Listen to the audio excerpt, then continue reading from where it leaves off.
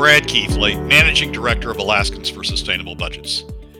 Welcome to the weekly Top 3, the top 3 things on our mind here at Alaskans for Sustainable Budgets for the week of April 29th, 2019. The weekly Top 3 is a regular segment on The Michael Duke Show. The show broadcasts on Facebook Live and via streaming audio from the show's website, weekdays from 6 to 8 a.m. I join Michael on the show each Tuesday morning from 6:20 to 7 a.m. for a discussion between the two of us about our 3 issues. We post the podcast of our discussion following the show on the Alaska for Sustainable Budgets Facebook, YouTube, and SoundCloud pages, and on my website at bgkeithley.com. You can find past episodes of the weekly Top 3 also at the same locations. Keep in mind that in addition to these podcasts, during the week, you also can follow and participate in the discussion with us of these and other issues affecting Alaska's fiscal and economic condition by following us on the Alaska for Sustainable Budgets Facebook page and through our posts on Twitter. This week, our top 3 issues are these. First, the Senate Finance Committee's adoption last Friday of a $3,000 PFD for this year. What does it mean? Where's the PFD headed? Second, the Senate Finance Committee's simultaneously proposed move of $12 billion from the Permanent Fund Earnings Reserve to the Permanent Fund Corpus. Why did they do it, and what does it mean? And third, what to look for on spending as the Senate takes up the operating budget on the floor this week. And now, let's join Michael. Let's get into the weekly top 3. I think that's what people come to hear, not for you and me to pontificate on these things. Let's talk a little bit about the big news, which of course was last week on Friday. The senators went ahead by unanimous decision, decided to fully move ahead with a full PFD. I was going to say fully funded, but they're not really naming a funding source. They're kind of leaving that up to the conference committee. But they placed in their budget a line for $3,000 plus $3,070 for the dividend, which leaves them the only chamber that actually put the dividend in their budget. What say you? Well, that step is part of a process. I don't think that we should take it that now the Senate's on board with a $3,000 PFD. I think the key, for those listening and those reading about it, the key was Senator von Imhoff's explanation that the purpose of it was to create the room in the conference committee to have a discussion between a $3,000 PFD and essentially no PFD, which is what the House's budget contains. And it was to create that opportunity in the conference committee negotiations that are going to come up. Absent doing something like, if the Senate had gone in with, say, a $1,600 PFD, that may have capped the discussions, because the conference committee, unless they're granted free powers, but the conference committee is bounded by the high of what one body proposes and the low of what the other body proposes. It's supposed to land somewhere in the middle. And Senator von Imhoff explained that the move to $3,000 was to do that. But I think there's something deeper that's important here, and that is that there's a huge division on the committee right now. It appears that there's a huge division on the committee about what to do with the PFD, and the person I've started looking to the most on that is Senator Hoffman. Senator Hoffman in the past has been more supportive of taking the PFD. If you look back in his statements, he's been more supportive of taking the PFD to fund government. He's talked a lot about the need for government services, the need to fund it, and has not been a strong advocate of the PFD. But in this latest series of discussions, he's become a very vocal about the need for the PFD, preserving the PFD, the effect that PFD has on election cycles. If it's up to the legislature, his concern about that will continue to haunt the legislature and continue to haunt elections and continue to haunt discussions in at the legislature if the PFD isn't set in some fashion, and has really become a very strong advocate. Excuse me. A very strong advocate of fixing the PFD in the sense of of establishing it in some fashion, indeed in the Constitution. That's been his argument. Right. And that's a change on the committee. And I think part of this is coming from Senator Maczecki's primary, where Ron Gillum made a very, very, very strong run. If you want to find a PFD hero out there, it may be Ron Gillum. Right. Made a very strong run against Senator Maczecki, almost defeated him, got Maczecki to turn around on the PFD. Senator Hoffman may be feeling some of that in his district as well. He has one of the poorest districts in the state. And you look around that table and you begin to see a fairly, with Senator Maczecki's conversion, with Lyman's statements, you got Senator Schauer on there, Senator Wielechowski, Senator Olson, who also comes from a very poor district, David Wilson. You look around that table and you begin to see strong PFD advocates. Right. So I think the $3,000 that the Senate Finance Committee came out with also was, frankly, a fairly strong indication that committee wants to have a fairly fulsome PFD. Now, whether ultimately they get to $3,000 or not in conference is going to be a huge question. But I think you look around that table and there's conversion around that table, and the $3,000 I think is indicative of what conversion is. Well, and what's interesting is, again, the excoriation we heard yesterday from is actually one of Lyman Hoffman's constituents who just called in from the village and just reamed them all, but specifically called out Hoffman, Olson, and von Imhoff. And you could just see the kind of the slinking down in the chair and wiped any kind of joviality off. I mean, he kept saying, "You guys are laughing at us." And I mean, I think you're right. I think that it's not just him learning from Maczecki. I think that he's probably hearing from his own constituents who are saying, "Hey, Jack, that PFD is not a nice to have. First of all, it's our money. Second of all, it's what we live on. We're not buying big screen TVs. We're buying food in the villages and in the rural communities. And I think that what you're seeing there is a slice of what the average Alaskan, I think, is feeling out there. Well, one of the things that's really fascinated me is trying to understand, that I've really spent a lot of time on, is trying to understand what would motivate the Bush legislative delegation to support PFD cuts. Because if you look at the economics of their districts, their poor districts, fairly well affected by PFDs in terms of putting additional money into those districts. And one of the things that I've heard more than once is the statement along the lines of, there are top 20% people out in those districts too. Right. They work for the native corporations. They work for the native health associations. They have an earning power that is the equivalent of the top 20% back in the urban areas. And a lot of these legislators, I mean, the explanation goes on, a lot of these legislators' friends and donor class and supporters come from that top 20% out in the villages. Now, it's a thin layer out in the villages, out in the bush, but that top 20% is still out there. And the explanation was early on, or the explanation has been early on, that's who they went to. They went and asked, what do we ought to do? What should we do about the PFD, or what's your reaction to the PFD? And the top 20% out in the villages were saying, take it, support government services, support state funding, the community assistance program, support state funding, is particularly among the hospital, the healthcare systems out there, support Medicaid, which is a big driver to, their economics out there. Keep supporting those things, fund it. And it looks like the path of least resistance is to cut the PFD.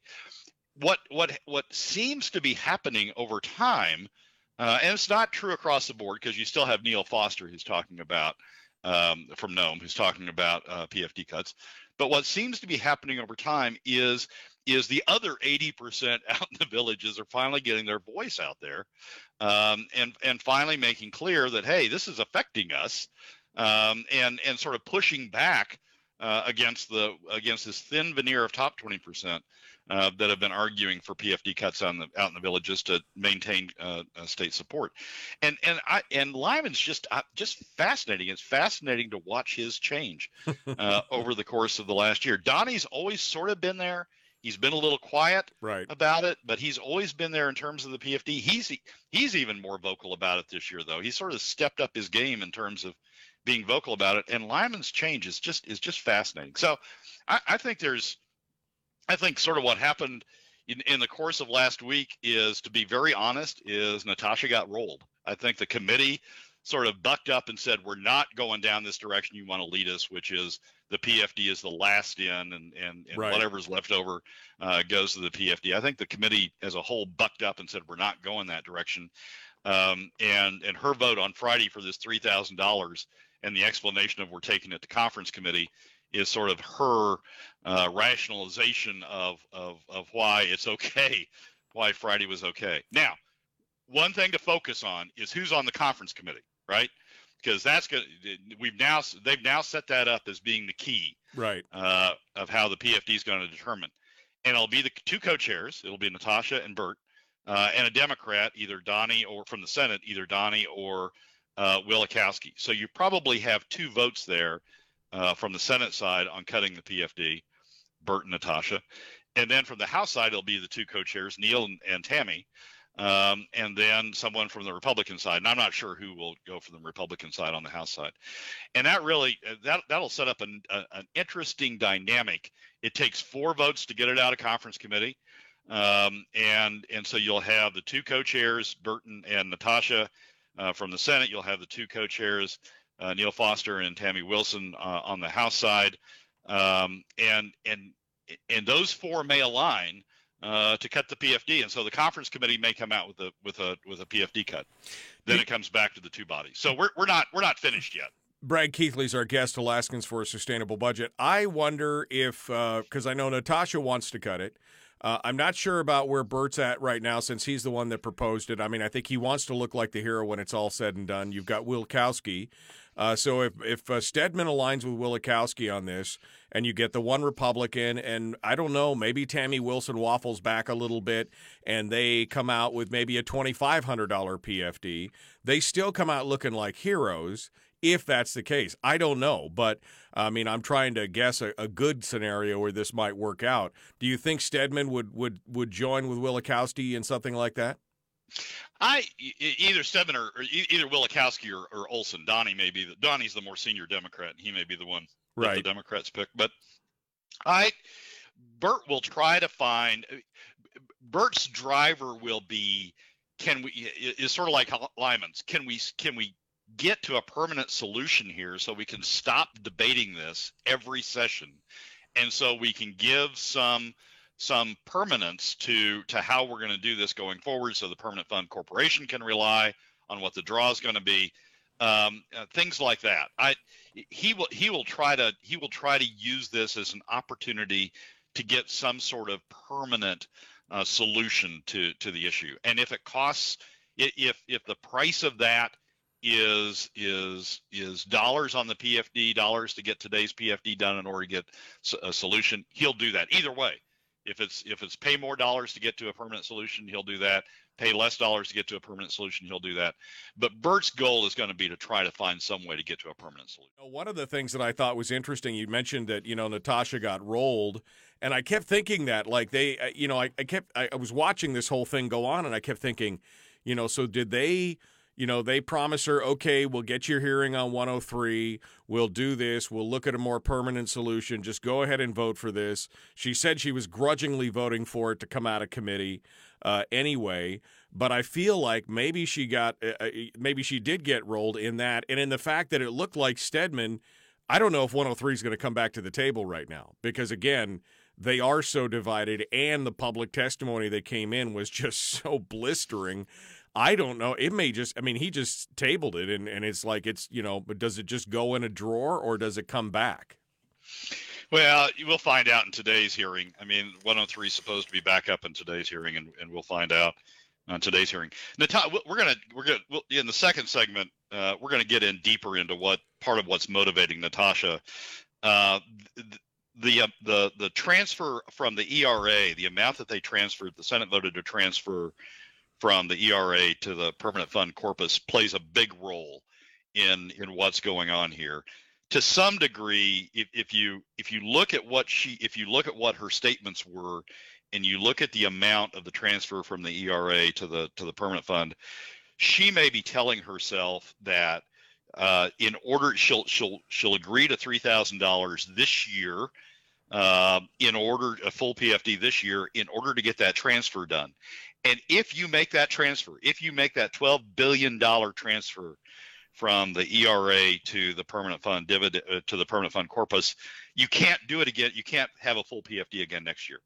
You set up a situation in which the amount that's left in the earnings reserve is barely enough, a little bit over, but barely enough to fund the 5% draw.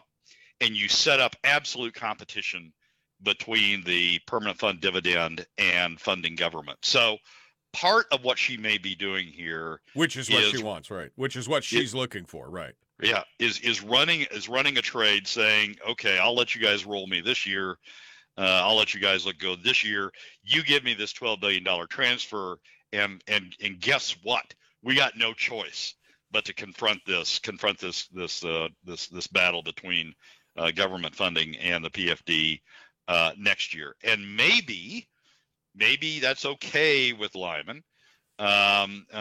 He pushed back to some degree on the 12 on the transfer, but maybe it's okay with Lyman, because then he can say, look, we don't have the money. We now have to make the choice, and it's between government funding and the PFD. We don't have any other options, and maybe he's accepting that trade. Maybe that's what's going on. But you have to look at these two issues together. And again, we can discuss this in the second segment. But you have to look at these two issues together to really get a grip on how this is all playing out. Well, it becomes a dangerous game when you're looking at it in the long term, and I'm a little frustrated about it. Now, for listeners out there, just a quick reminder that the constitutional budget discussion is going on today from 3 to 5 p.m., so hopefully you got your emails in, or you're scheduled or signed up to testify and everything else.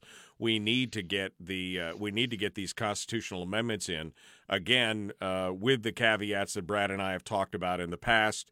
With the various changes for the spending cap and for the PFD, but yeah, I mean, this is definitely, this is the hot potato that they don't want to have to face every election cycle, because they saw what happened with Machicki and they realize how disastrous. I mean, maybe the PFD is still the political third rail of politics after all.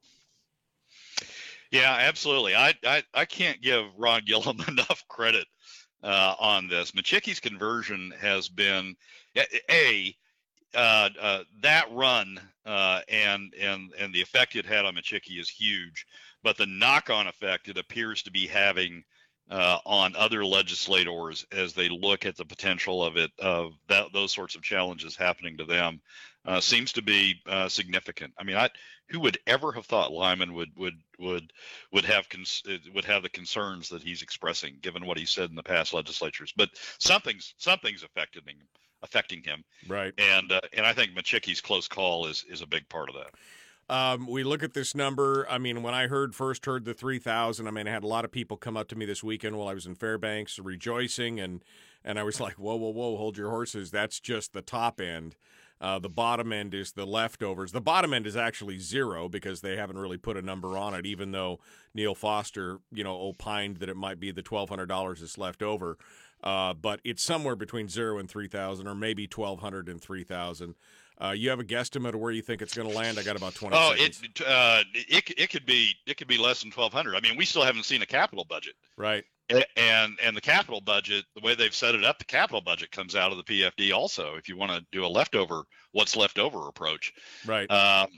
So I'm not ready to do a guesstimate of where we're going to land. Continuing now with Brad Keithley, Alaskans for Sustainable Budgets, working on the weekly top 3.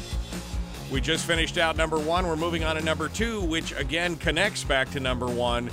and that is the discussions on moving $12 billion from the earnings reserve account to the corpus, which on its face, looks like it's a good idea, protecting that money, but there are, according to Brad and others, myself included, are ulterior motives to this, and Brad's going to get into that with us. Brad?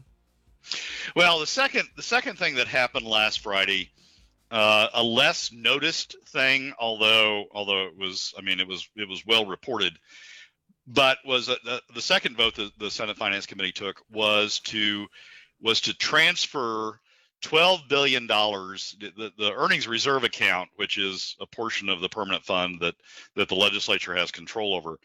The Senate voted to transfer $12 billion of the roughly $19 billion that's currently in the earnings reserve account to the permanent fund corpus.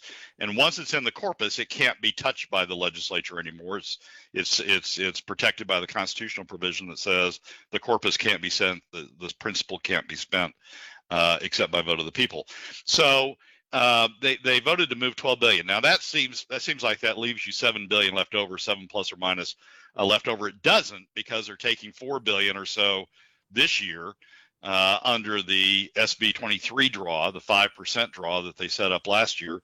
Plus, if they do pay the full $3,000 PFD or anything above the sort of $1,000 or $1,200 that's left over now under the budget they've passed, take from the earnings reserve in order to fund that, you don't have much left. By the time you do that, by the time you take that out of the $19 billion, and if you move $12 billion out, you don't have much left in the earnings reserve account once this legislature's finished, or once this session is finished. And that's critically important when you look to next year's. Well, it's critically important for a lot of reasons, but one of them is critically important when you look to next year's PFD, because there's no longer this surplus. Once they do that, if they do that, there's no longer a surplus sitting in the earnings reserve account. The earnings reserve account, the permanent fund will produce about another $4.5 billion of earnings next year, but you're going to need that to meet the SB 23 draw. You're going to need that in order to meet the draw to government that they're looking to help fund government and to pay some of the PFD. So there won't be the additional amount, the reserve amount in the earnings reserve account next year to help fully fund a PFD. You'll set up a big competition, a final competition, sort of the end game competition, to borrow from a current movie, the end game competition between how you're going to split the SB 23 draw between the permanent fund dividend and funding government. And that's frankly part of that. That's Natasha's plan. She was very open about it, saying this $12 billion draw essentially is to tie our hands next year and make sure we can't do this again. Make sure we can't have fully fund government and fully fund the PFD, the statutory PFD. We will be taking money out of our hands, the money out of our hands by putting it in the permanent fund corpus. We'll be taking money out of our hands in order to do that. And it's really sort of a giant game of chicken then at that point, right? Right.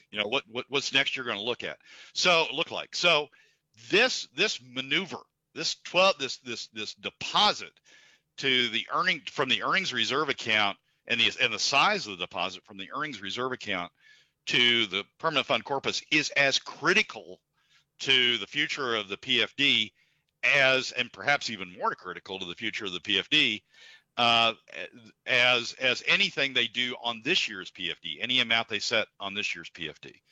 And as we were discussing during the break, that's sort of Natasha. That's the trade-off that may be going on in Natasha's head. It's okay. I'll give you $3,000 this year. I'll vote for $3,000 this year as one sort of final act of glory on the PFD. But I'm taking all the money away from you guys next year. I'm proposing to take all the money away from you guys next year. So we can't do this. We absolutely prohibit ourselves from doing it again. At one point, she called it the ultimate spending cap. Right. So this maneuver with the earnings reserve account is as important to the overall issue as the amount of this year's PFD. Now, you would support a transfer from the permanent fund of some kind, just not this large. Am I correct? I mean, yeah, exactly right. I mean, we do have a lot of surplus in the earnings reserve account. Because of things like this, because the legislature may draw on it, the permanent fund corporation can't invest it, doesn't have as much security in making a long-term investment with it as they would if it was in the permanent fund corpus, and that generally means you're not putting the money in its highest earnings generating use. You're not able to invest it for the long term in a way that generates the most money for you. You're investing it in shorter term investments, and so moving some of the money to the permanent fund corpus, I think, is good. But this amount has all sorts of repercussions. One, it ties your hands next year. Two, because we have drained the CBR, the Constitutional Budget Reserve, which was really intended to be sort of the floating reserve that we used when we had short-term problems, and then to be filled back up once those short-term problems were over. Because we've drained that, the earnings reserve account is really the only emergency fund, reserve fund we have remaining. And if you envision something like, well, what if we have a major problem on taps? What if there's an earthquake that takes out taps, or what if there's a fire, or what if there's an explosion, or what if there's a sabotage act that takes out taps, takes out our money flow from oil for an extended period of time? What do we do then? Right. And the answer in the past has always been, well, we got the CBR. But now with the CBR drain, that's not the answer. The answer goes to the earnings reserve. And the other thing is you're then depending, you're depending on that SB23 draw, and you're depending upon the permanent fund actually generating that 5% return. Well, we've had years in the past when the market went into a downturn, during which not only did we not generate any return, we generated a negative return. We lost money. Right. And if we had a couple of those years, I mean, we're just leaving ourselves with a very thin margin by putting the full $12 billion in there.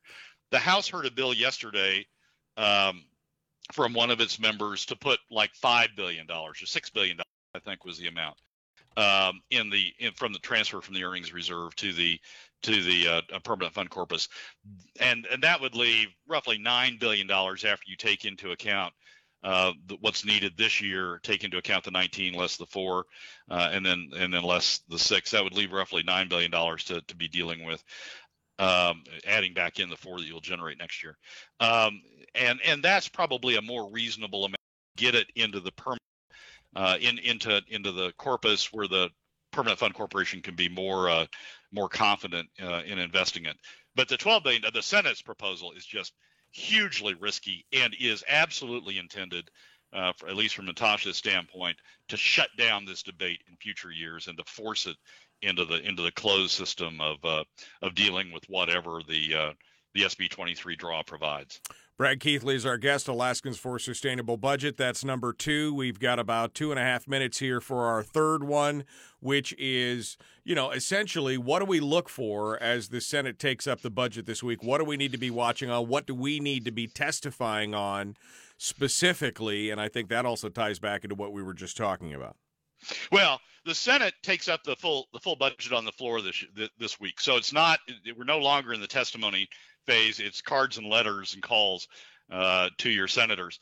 The Senate budget, I mean, the spending plan on the Senate budget was $2 million difference. That's not $2 billion. It's not $200 million. It's $2 million. It's a fraction of a fraction of a fraction of a percent different from the House spending plan.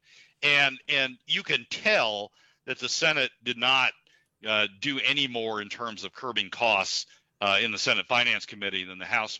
You don't have to go any farther than the university budget. We've talked about in the past, I think the university budget is the canary in the coal mine. If you can't cut the university budget, you're not going to be able to cut anything in the spending plan. And the Senate actually added money to the House in the university budget. The university is now closer to this year's budget under the Senate plan than it would be under the House plan. And if that survives on the floor, then basically the Senate has said, we give up. We're not going to be able to cut spending anymore. Cards and letters to senators as they take up the budget this week. For me personally, I'll focus on the university budget. You guys have got to cut the university budget. We're 250%. Our university budget is 250% of the national average. Yep. We got three universities instead of one.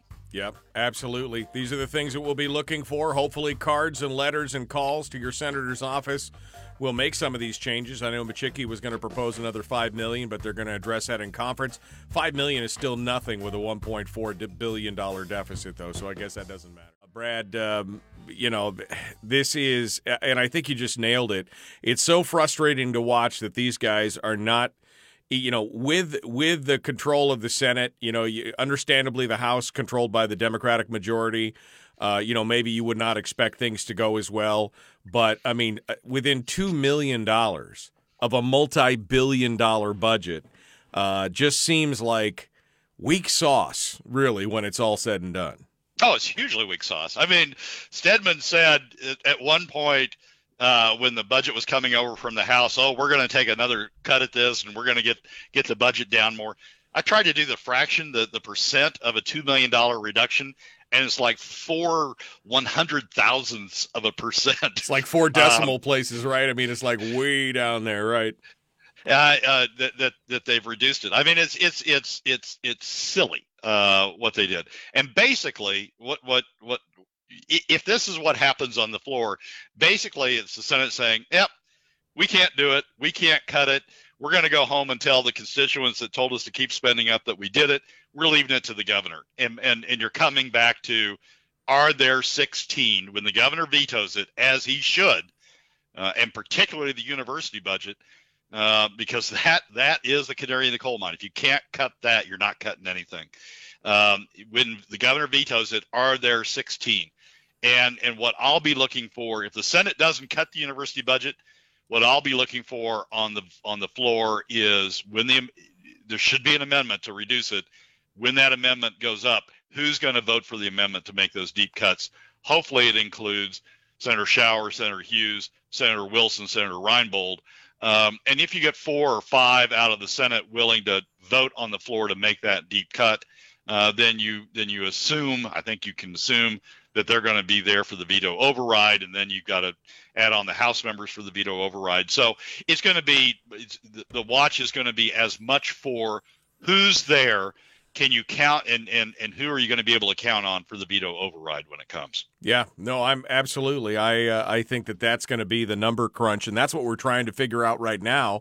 On the program, we're trying to do the math as to who is on board in the minority and who's on board in the Senate. And I think you just nailed the players on the Senate side that I think are, should be on board to match their constituency or to match the rhetoric that they've had.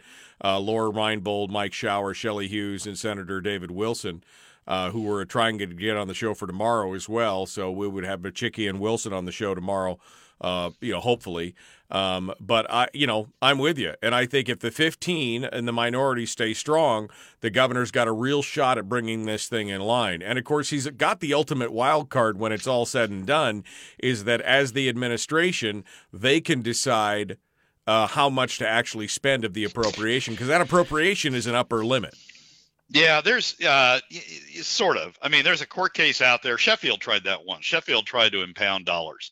And there's a court case out there that says you can't do what's effectively a veto by reducing spending through impoundment. So there are limits. I mean, right. It's not unlimited, right? Yeah, there's some discretion in the administration, obviously, because you don't want them spending wasted money if circumstances change. But you can't just use impoundment as a way of bypassing the veto process. Well, we're gonna, may we live in interesting times, I guess Confucius said. I think we're there. I think we are 100% there.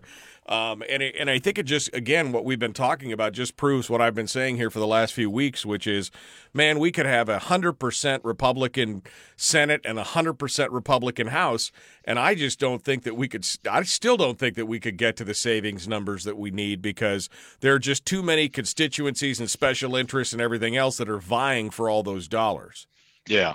If the Senate Finance Committee, I mean, if you look at the members, if the Senate Finance Committee can't make those cuts, Natasha didn't vote for cuts, and Bert didn't vote for cuts. If the Senate Finance Committee can't make those cuts, it's unlikely the Senate's going to make them. And that's just, I mean, I can't talk about the university budget enough. I mean, we got 3 universities. The Constitution says 1. If we have redundancy anywhere in the government, it's there. If they can't make cuts in the university budget, they can't make cuts. Thank God we elected Dunleavy as governor to make those cuts. But the legislative bodies have just abdicated their role of trying to get government size down to fit the revenues. And now it's going to be a question of whether, when the governor makes those cuts, whether there are enough legislators that will vote to uphold the governor to help get those costs down. The last 90 seconds or so here, Brad, your final thoughts. You want to wrap up anything we didn't touch on today? The key, I think, out of all this is the $12 billion, is the ERA transfer.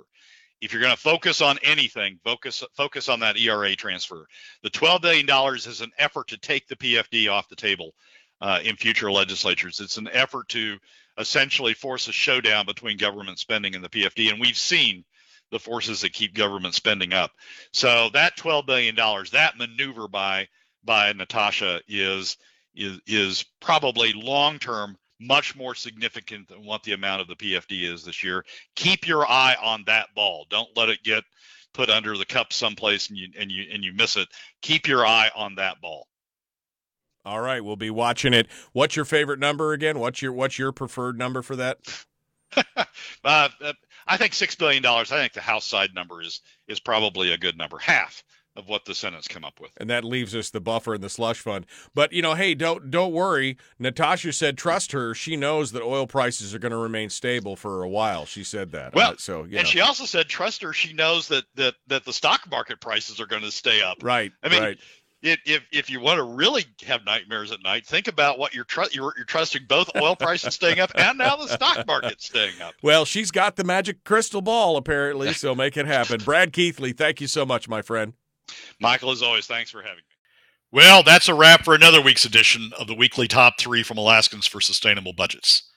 Thank you again for joining us. Remember that you can find past episodes on our YouTube and SoundCloud pages, and keep track of us during the week on Facebook and Twitter.